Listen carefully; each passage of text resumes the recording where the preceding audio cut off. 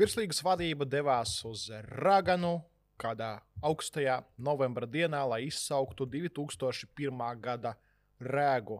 Vienīgā reize Virslīgas vēsturē, kad komanda, kas atradās pirmajā vietā pirms pēdējās kārtas, izlaida vadību un atdeva čempionu titulu konkurentei. Ventspils toreiz, tagad Riga FC, paliek otrajā vietā RFS uzvara čempionātā. Dramatiska galotne, divas izcilas komandas. Es visu laiku cenšos visos iespējamos formātos, kad man vaicā, kā tad Riga tā, kā tad ar lielāko budžetu. Es tomēr cenšos pagriezt tajā gultnē, ka jā, izlaida, jā, ar šo budžetu vajadzētu strādāt labāk un ņemt pirmo vietu. Taču atkal man priekšā ir rezultātu virkne, kur ar melno krāsu ir iezīmēti zaudējumi. 2 zaudējumi 36 spēlēs. Neviena zaudējuma pret RFS. Jā, neizšķirti 4 neizšķirti 4 spēlēs, bet tikai 2 zaudējumi pa visu gadu. Es nevaru paņemt daudz akmeņus un mest RFS, bet Riga dārziņā, jo Riga aizvadīja tiešām labu, stabilu sezonu. Šo sezonu nevar salīdzināt ar, Finka, ar katru to Laktjonovs vai arī Andris Rikards. Tomēr Stipiča vadībā komanda ņēma punktus stabili, ņēma uzvaras stabili, sakrāja ļoti daudz punktus. Finiša taisnē, pašā finišā mazliet nolūza. Viena no manām teorijām, kāpēc tas tā notika, par ko arī vaicāju pēcspēles preses konferencē Valmierā, tagad jau pārlicam uz pirmssezonu, uz sezonas startu, par to, ka Riga paņēma ļoti plašu, ļoti vērienīgu sagatavošanās posmu ar ārkārtīgi lielu spēļu skaitu.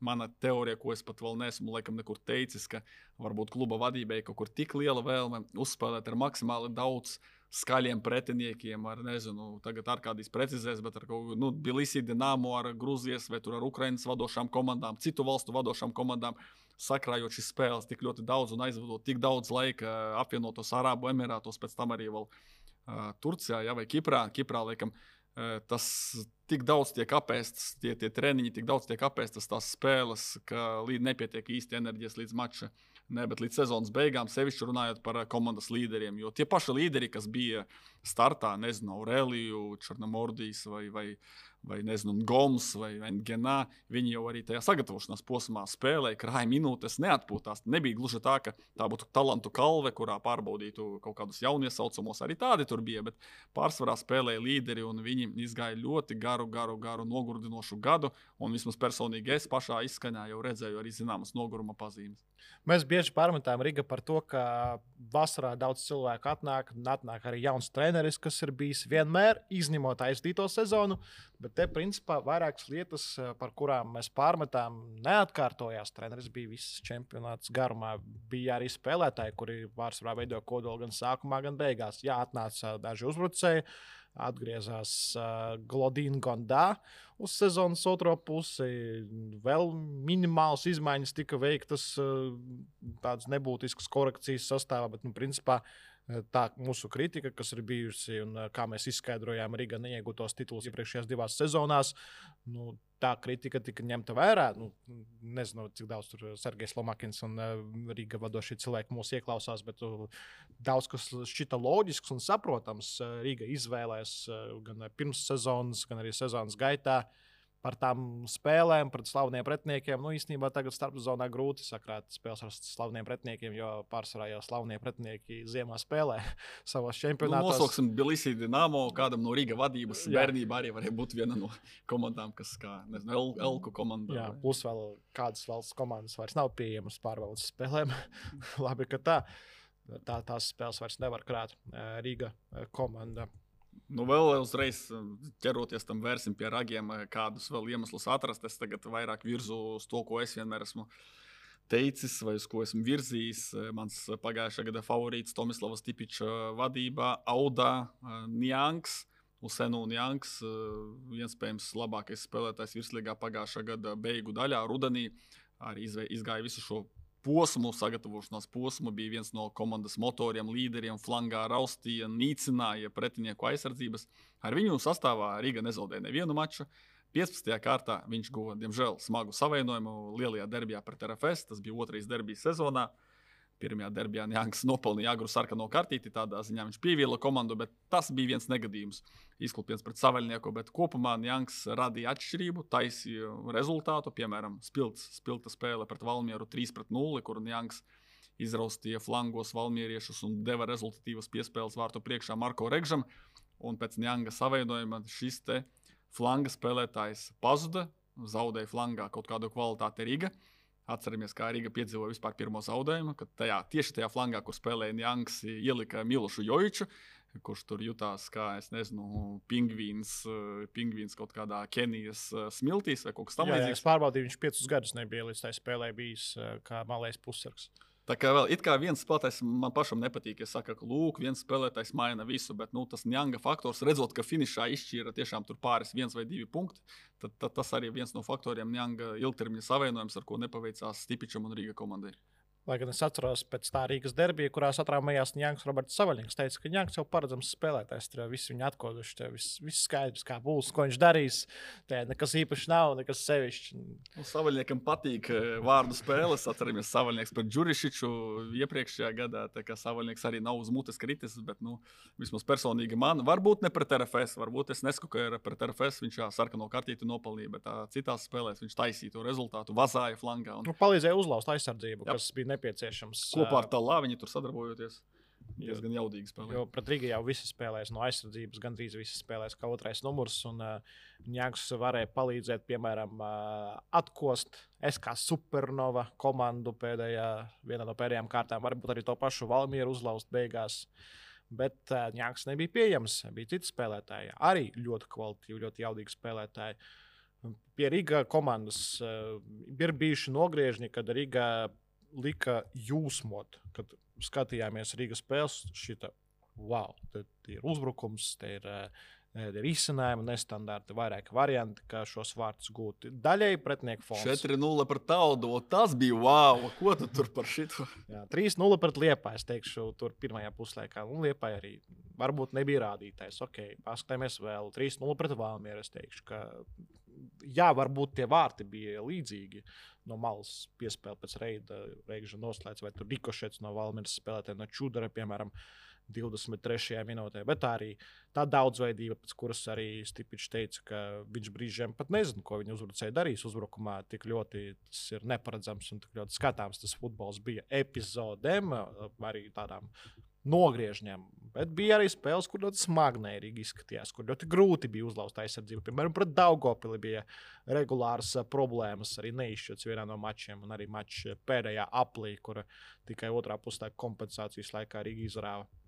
Tādēļ pēc jaunpienācēju atnākšanas vasarā arī bija wow nogrieznis Riga izpildījumā, kur bija uzvara pret Liepāju 3-1. Es teikšu, tā varētu būt labākā spēle Riga izpildījumā visas sezonas gaitā.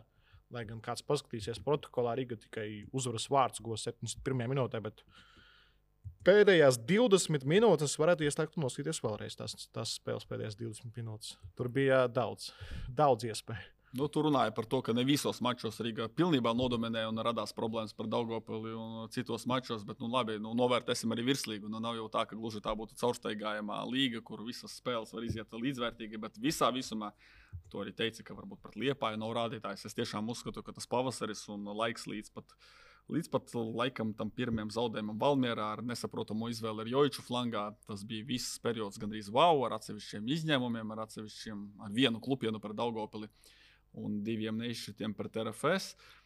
Posms bija spēcīgs. Pēc Njanga aiziešanas nācās jau mēģināt variēt, un biežāk Aureliju spēlēja tieši flangā. Tā kopumā Douglas Aureliju mēdza spēlēt dažādās pozīcijās. Manuprāt, viņam arī flangā ir īstā vieta. Ko varam pārmest Stipičam? Var būt atkal lielākas drosmes trūkuma. Šeit varam iedot respekta minūti Dainam Kazakevičam, kurš uzlaida Edvardu Daškeviču pamatsastāvā pret armēņiem brīdī, kad Edvardam profesionālajā klubu karjerā šķiet bija 4 spēles pamatsastāvā.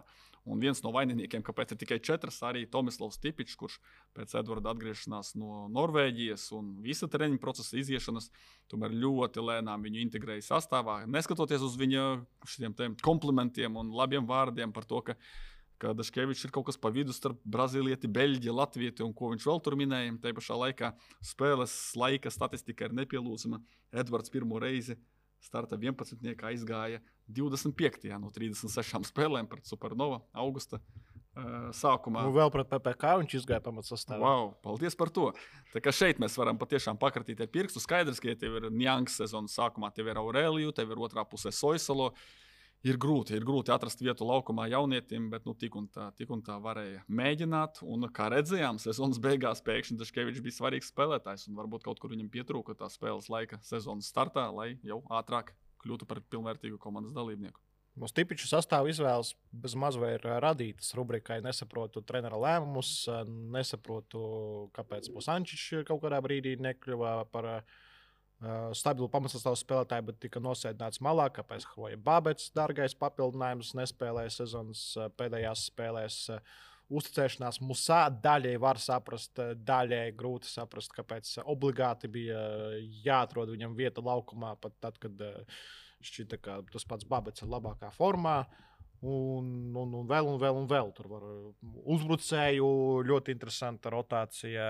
Es pat teikšu, nevis es nesaprotu, bet tiešām interesanti, kā šī konkurence veidojās starp Kontrerasu, Regžu un arī Taivo, kurš atnāca sezonas otrajā pusē. Kontreras, Taivo klubs ieguldījās šo spēlētāju iegādē. Kontreras attaisnoja tomēr savus vārtus, sasita Taivo, palika dziļi rezervē beigās. Kā šī konkurence notika, cik ļoti tās psiholoģiski ietekmēja to pašu Marko Regžu, kurš daudz ko sasita sezonas pirmajā pusē, bet rudenī vārti pret Jelgavu, vārti pret Liepāju 3-1 uzvarā, 2 vārti pret Tukumu. Tātad rudens posmā kopš 6. augusta Regžam 4 vārti.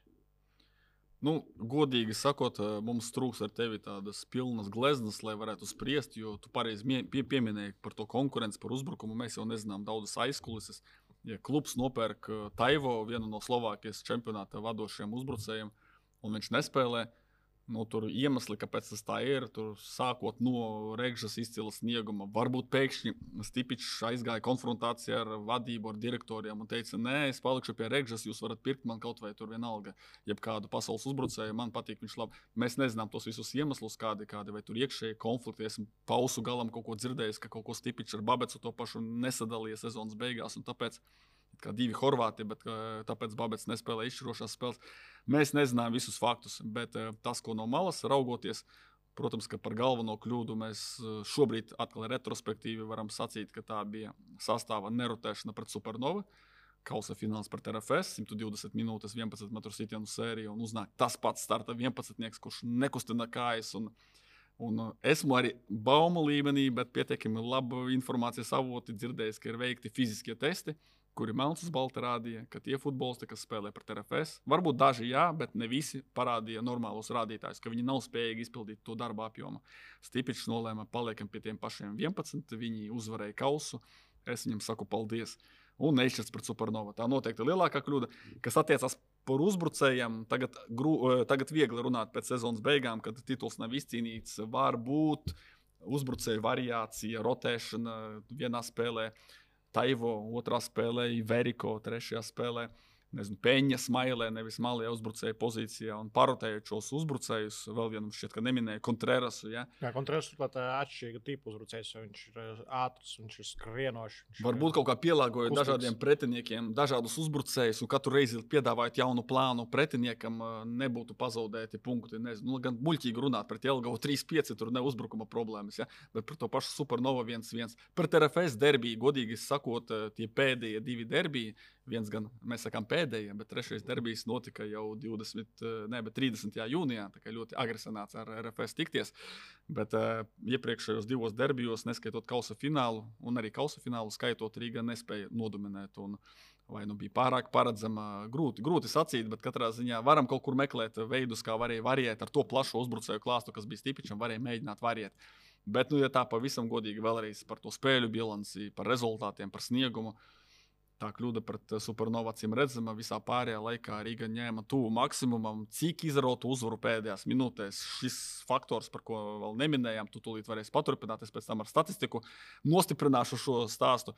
Tas bija čempionu raksturs, tās bija izrautās uzvaras un uzvaru procents un punktu procents iegūto tiešām ļoti augsts salīdzinājumā ar tām neveiksmīgajām iepriekšējām sezonām. Jautājums, kāpēc bija jānovērt līdz tam, ka jāizrāva uzvara vai jāizrāva neizšķirts, kā mačā pret Supernovu vairāk kārt pieminētajā. Viegli skatīties uz spēli, kas ir bijusi nesen, kas ir bijusi 34. kārtā, jo tie viss kā uz delmas, tie jau izēja pozīcijas ir skaidrs. Ir skaidrs, cik punktus jāsavāc Riga, lai kļūtu par čempionu vienību, un cik punktus Riga zaudēja šajās pēdējās 3 kārtās. Zaudēja 4 punktus un par čempioni nekļuva, bet par izrautajām uzvarām tas trends iezīmējās jau pirmajā kārtā. Ja pagājušās sezonas sākumā mums Jurģis Kalns pastāstīja, ka viņi ņems punktus pret lielajiem. Viņi to reāli arī izdarīja un darīja visas sezonas garumā un kļuva par čempioniem. Tad šeit pirmajā kārtā pastāstīja mums, ka līdz beigām būs jāgaida. Beigās viss izšķirsies. Nebūs viss tik viennozīmīgi. Vēl jau vairāk Stipičs nosapņoja, ka vārtus gūs Marko. Tikai viņš bija uzskatījis, ka tas ir Marko Dabro, cits uzbrucējs sezonas sākumā, bet vārtus guva Marko Regža. Tāds arī bija. Tas ir viens no retajām aizmirstiem varoņiem Rīgas sastāvā. Un pēc tam jau Regža iezīmēja savu dominanci uzbrukuma pozīcijā. Par pēdējo minūšu vārtiem 2 lietas. Pirmā lieta - fakts. Riga 90. minūtē un kompensācijas laikos iesita 13 vārtus. Otra tuvākā komanda, starp citu, bija Auda ar 5 vārtiem, bet čempiona RFS guva 4 vārtus. 13-4. 2 no tām vienā spēlē. Jā, RFS. Jā, RFS Lipuščiks. Jā. Tā kā 13-4. Riga no šiem 13 vārtiem entās reizes izrāva uzvaras un punktus. Tas ir viens fakts. Otrs fakts, tas, ko tu iebildi par to, kāpēc jānoved līdz tik vēlai fāzē, varbūt tur tomēr bija kaut kādas problēmas. Atkal apskatoties XP tabulu, cik sagaidāmie punkti Riga un RFS, patiesību sakot, vienāds punktu skaits. RFS par 0,4 punktiem vairāk. Tas parāda to, ka Riga kaut kur dominēja un nespēja gūt vārtus agrāk, bet nevis tāpēc, ka nespēja nospiest pretinieku, bet tāpēc, ka vienkārši nekrita vārti, nespēja realizēt. Un tad tā realizācija kaut kur izšāvās pēdējās minūtēs. Bet mēs nevaram teikt, ka Riga, kā Liepājas gadījumā, ka Riga pārliektu tiem punktiem, ko tā ir izcīnījusi. Riga izcīnīja tik punktus, cik ir jāizcīna, neskatoties uz tām veiksmīgajām galotnēm.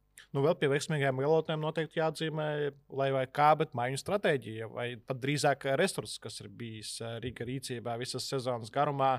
Bija daudz rezervistu, bija cīņa par tikšanu pieteikumā, par tikšanu 20-niekā. Bija spēlētāji, kuri palika ārpus šī 20-nieka. Un Stipičam vienmēr bija resursi, kā pamainīt spēles gaitu vai vienkārši svaigus spēkus sūtīt laukumā. Tas pats Eduards Daškevičs, īpaši sezonas otrajā pusē, varēja just, kā viņš uzreiz uzlabo komandas sniegumu, uzreiz sāsnu, uzreiz palīdz komandai iznākot uz maiņu, un 2 nopelnīti labākā jaunatnes spēlētāja balvas, 2 nopelnītās balvas 3. un 4. aplī. Daļai tieši atspoguļojums šim, ko es saku. Eduards Daškevičs bija tas spēlētājs, kurš uz maiņu varēja iznākt un palīdzēt izraut uzvarus, bet kā parādīja dzīve, nevienmēr tas nostrādāja, nevienmēr tas palīdzēja. Nē, vispār Stipičam galotnes veiksmīgas, atceramies viņa skrējienus laukumā, teicu 13-4, 13 vārti kompensācijas laikā, un šajā statistikā nav tas, ko Riga paveica pret Kečkamēt, arī pēdējās minūtēs, gan pamatlaikā, gan papildlaikā. Pie maiņām vēl varam paturpināt, paslavēt Tomislava maiņas.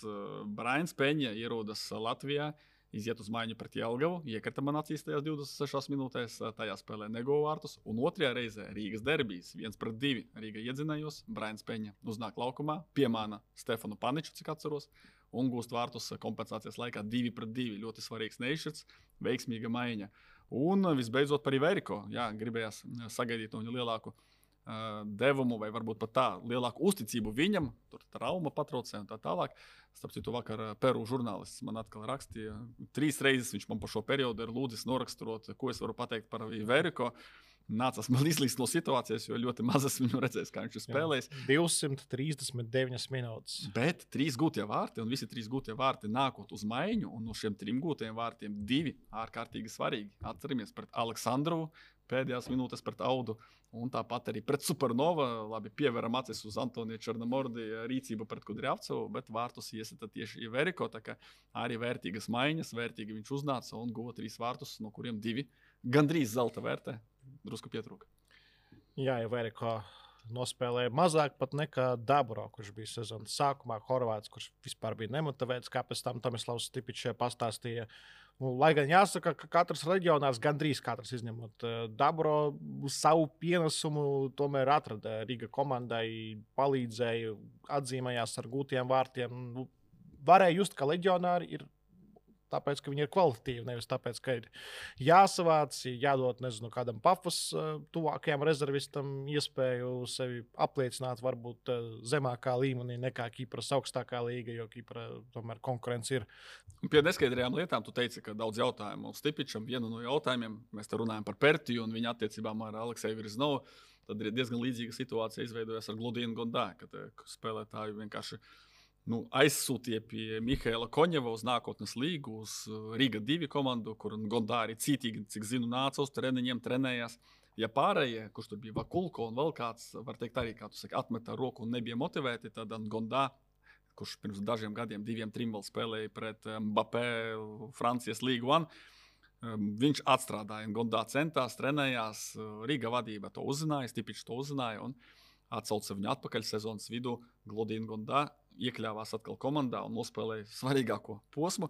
Atkal varam paspekulēt, ja viņš būtu spēlējis arī sezonas pirmajā pusē, varbūt tās saiknes būtu mazliet spēcīgākas un nezaudētu to titulu Rīgā. Tas tā tīri spekulatīvi, visdrīzāk jau, ka Gondā sasniedza normālu labu formu un rādīja, ko varēja.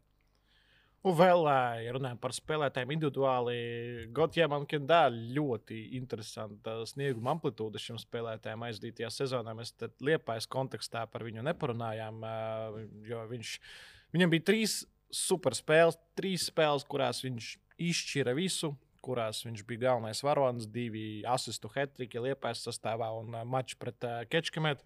Kas notika visu pārējo laiku ar Mankendā? Grūti vispār atcerēties, ko viņš vēl ir darījis. Tā Rīgas sastāvā viņš guva vārds par Tukumu 6-0 uzvarā. Droši vien diez vai viņš tur bija izšķirošais cilvēks. Atdeva rezultīvu piespēli nākot uz maiņu pret Audu. Jā, tur palīdzēja gūt vārdus. Varbūt jā, arī tā bija 4. spēle, kur Mankendā bija tiešām spēlētājs, kurš kaut ko izšķīra.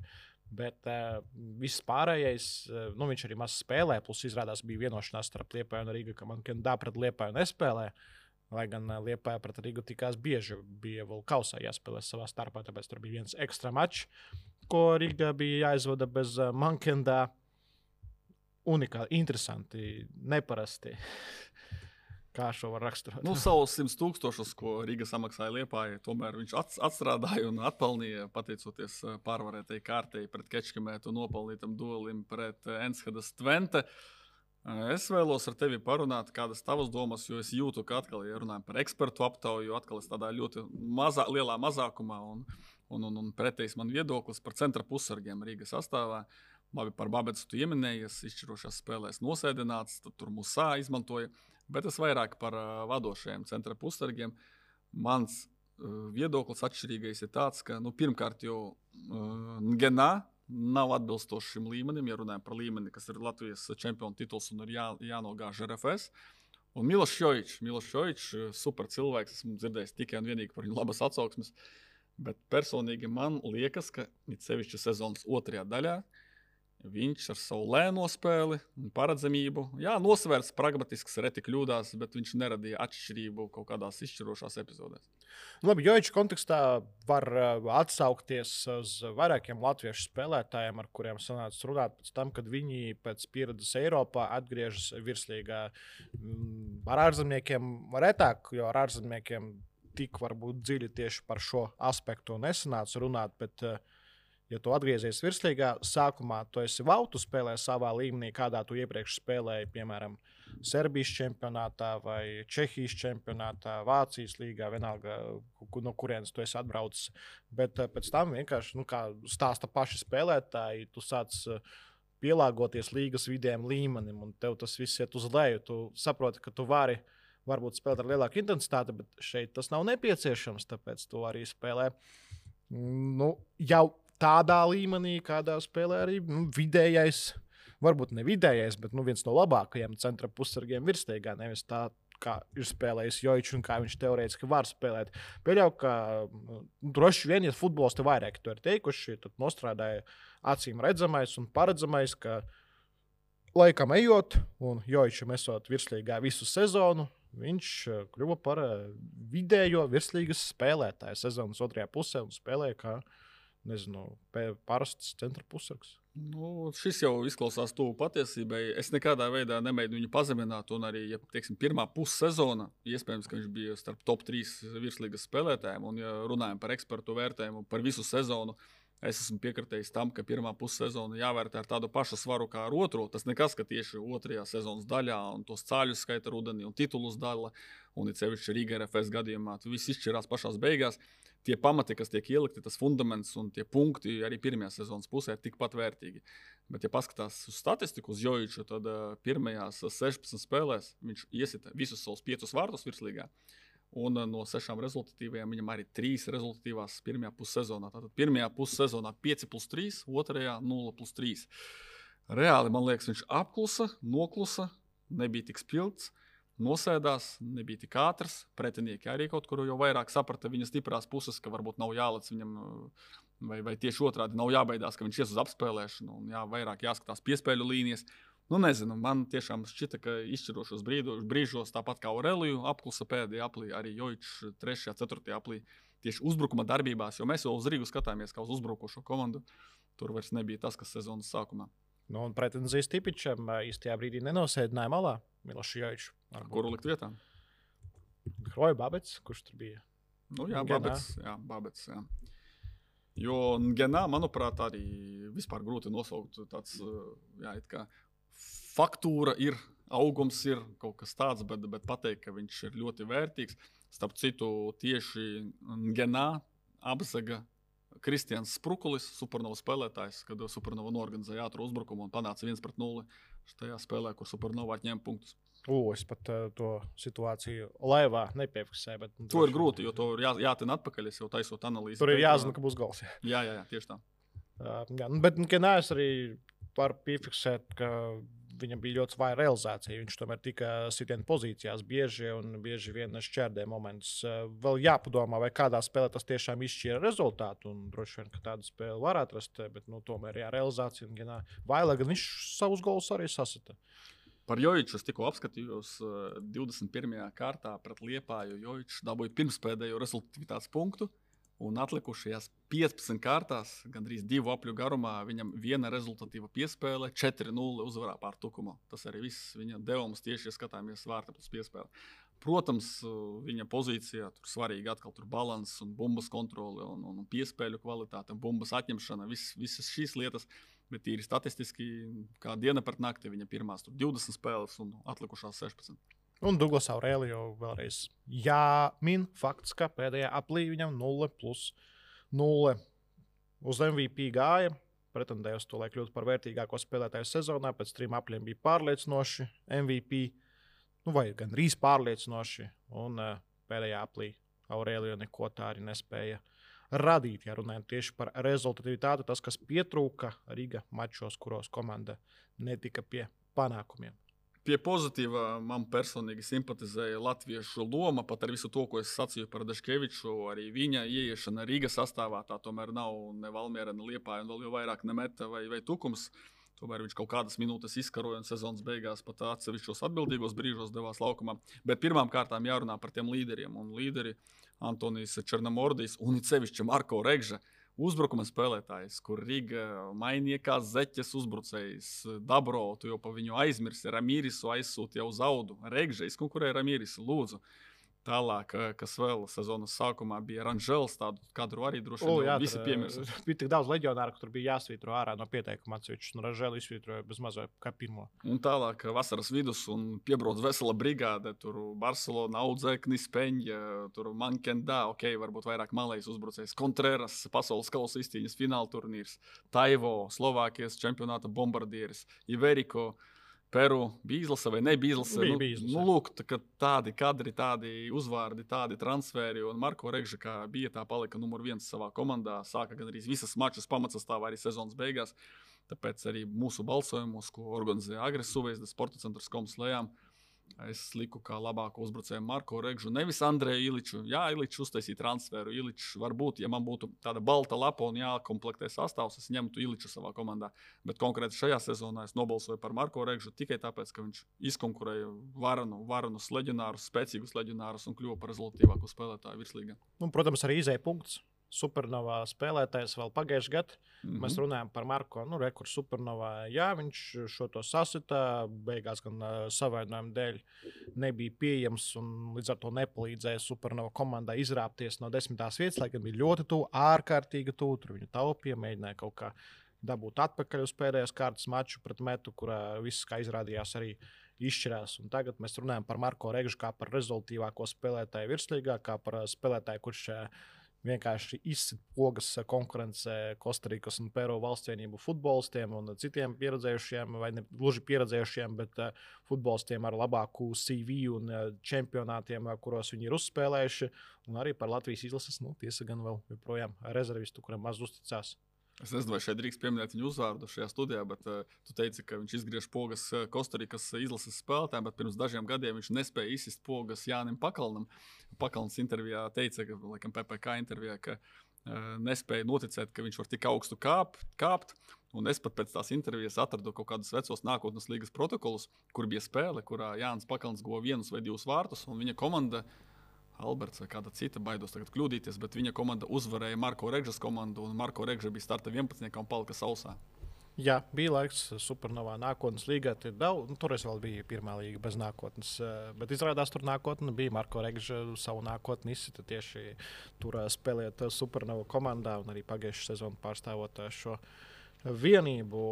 Marko Regža labākais Rigas spēlētājs, lai gan ļoti sīvs balsojums tur bija, top 3 izteikts mūsu vērtējumos. Regža, Aureliju un Joičs. Joičam tiešām pavasara posms bija tāds, jā, kā viņš trenējas, kā viņš iesaldās arī futbolistu, kuri nāca uz Rigas spēlēm un rakstīja, ka viņam fascinē tas veids, kā Joičs iesaldās, kāda viņam ir atdeve, arī stāstīja kluba cilvēki, kā Milošs Joičs diētu uztur un arī komandu uztur. Viņš kļuva arī par tādu ritīgu kapteini. Mentors jauniešiem. Lai gan sezonas pirmajā pusē kapteinis vienmēr bija viens nemainīgs Nils Toms Puriņš. Arī futbols, kuru jāpiemina vārdsargs, kurš sagaidīja savu iespēju, kurš debitēja izlasē, gandrīz aizvadītajā jau 2023. gadā, bet kurš zaudēja savu vietu sastāvā sezonas izskaņā.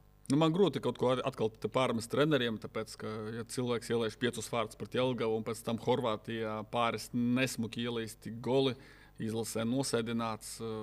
Ir tikai loģiski, ja vārdsargam ir kaut kāds pārliecības trieciens un tagad uz izšķirošām spēlēm, tur uzreiz pēc izlašu pārtraukuma, pēc Horvātijas un Rīgā Velsas spēle, tad sekoja derbijas pret RFS. Un tādā spēlē, no vienas puses drosmīgi arī mest laukumā Matrevicu, kuram nebija spēļu prakses, bet te pašā laikā vēl drosmīgāk droši vien būtu laist vārdsargu, kurš ir ielaidis 10 vārtus 2 spēlēs. Un turklāt nesmukus vārtus, tā psiholoģija bija iedragāta un Matrevics veiksmīgi nospēlē. Es uzskatu, ka Puriņš joprojām ir ļoti spēcīgs un, lai piedotu Rihards, vismaz šī konkrētajā brīdī, kad mēs ar tevi sēžam 28. novembrī, no Virslīgas vārdsargiem joprojām Puriņu lieku visaugstāk, arī augstāk par Matrevicu, bet tajā brīdī tas bija loģisks lēmums un atliek tikai novēlēt, lai Puriņš atgriežas. Tajā brīdī mēs tikai arī sapratām, kāpēc visu sezonu, labi, kāpēc tur bija arī trauma, bet vispār kāpēc ir jābūt 2 vismaz spēcīgiem vārdsargiem. Riga kontekstā tie bija pat 3, jo arī Zomers bija kopā ar komandu, kausā nospēlēja nedaudz pret PPK. Tas arī viss. Zomeram un viens unikāls fakts. Viņš kļuva par vienīgo Virslīgas spēlētāju, kurš saņēma dzelteno kartīti, bet nenospēlēja nevienu minūti. Jā, tu pateici, un es uzreiz sapratu, ka dzeltenā kartīte viņam bija viena no mačiem. Rīgas derbijā. Jā, es neatceros kontekstu kaut kā.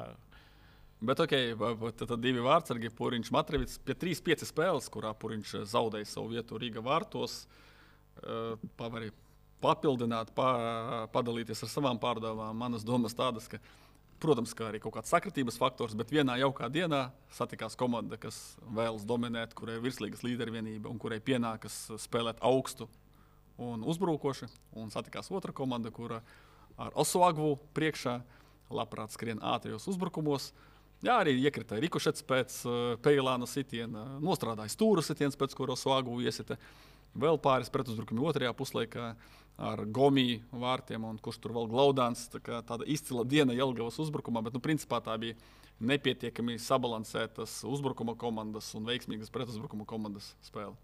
Uz nošaušanu bija atstāts jau Puriņš tajā mačā. Tur 5 sitieni, 5 goli ielaisties. Jā, mērķi, ja runājam par mērķiem. Jā, un pirmo reizi vēsturē Virslīgā Riga ielaida 5 vārtus. Vispār pirmo reizi savā pastāvēšanas vēsturē Riga ielaida 5 vārtus oficiālajā mačā. Unikāls gadījums, unikāls mačs arī paliks vēsturē. Virslīgas gada grāmatā tiks izcelts ļoti augstu un kotēsies, un varbūt arī kaut kad pelnīs atsevišķu sižetu, atmiņu sižetu arī saistītiem. Arī mēs te fantazējam, kā var būt, bet droši vien tas varētu arī kļūt par realitāti. Jau atsaucoties uz to, ko teicām pašā sākumā, pirms vairākām stundām, ka jā, materiāli ir tik daudz par Virslīgu, ka ne visu var palaist un noskatīties, noklausīties. Bet ar tevi tā runājoties, aizvien vairāk tomēr izkristalizējas tas, ka pirmajā pusgadā Riga, ja ne gluži neuzvarama, tad ļoti jaudīga. Otrajā sezonas puslaikā vai otrajā sezonas daļā jau kaut kur parādījās plaisas. Un iet kopā šie vairākie fakti, kurus mēs minējām, garš sagatavošanās posms. Un spēcīga pirmā daļa, netik spēcīga otrā daļa, Nianga trauma. Joičs sezonas otrajā pusē netik labs kā pirmajā. Līdera forma. Aureliju. Definēt. Tas pats. Un es nosaukšu vēl vienu uzvārdu. Mēs par viņu šķiet, ka nerunājam. Elbaširs un Goms. Arī man pirmajā aplī viņš šķita kā dievs. Tas fiziski spēcīgs, visur uz apsteigšanu, asi spēlē, visas dueļus vienkārši noslauka. Un kaut kur ap Eirokasu laiku sāk parādīties kļūdas, formas kritums, netik pārliecinošs sniegums. Tam visam klāt liekam Jurkovska sejas trauma un kaut kur izkrišana no ierindas otrajā sezonas daļā. Tā kā tas viss tā salīmējas kopā, ka sezonas beigu daļa, otrā puse kaut kur pietrūka. Jaunie uzbrucēji ienāca it kā patramdīja Regžu, bet ne līdz galam. Nenospēlēja to lomu, ko varbūt cerēja sagaidīt Rīgā vadība. Bet galu galā es neesmu pārliecināts, ka uzbrukumā bija problēma, bet drīzāk kaut kur tiešām aizsargi, pussargi, kopējs balanss un kustība, forma, ritms, šīs lietas temps.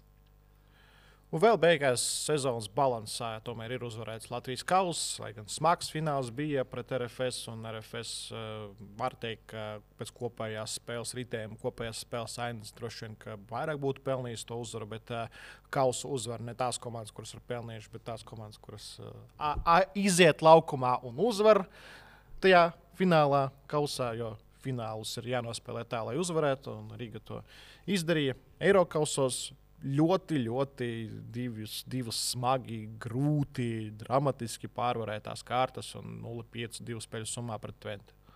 Nu, un liekot punktu, tomēr jāpasaka, ka mēs tagad izdarām secinājumus, kur noplīsa otrajā sezonas pusē, bet pēc 35 no 36 kārtām Riga pirmajā vietā.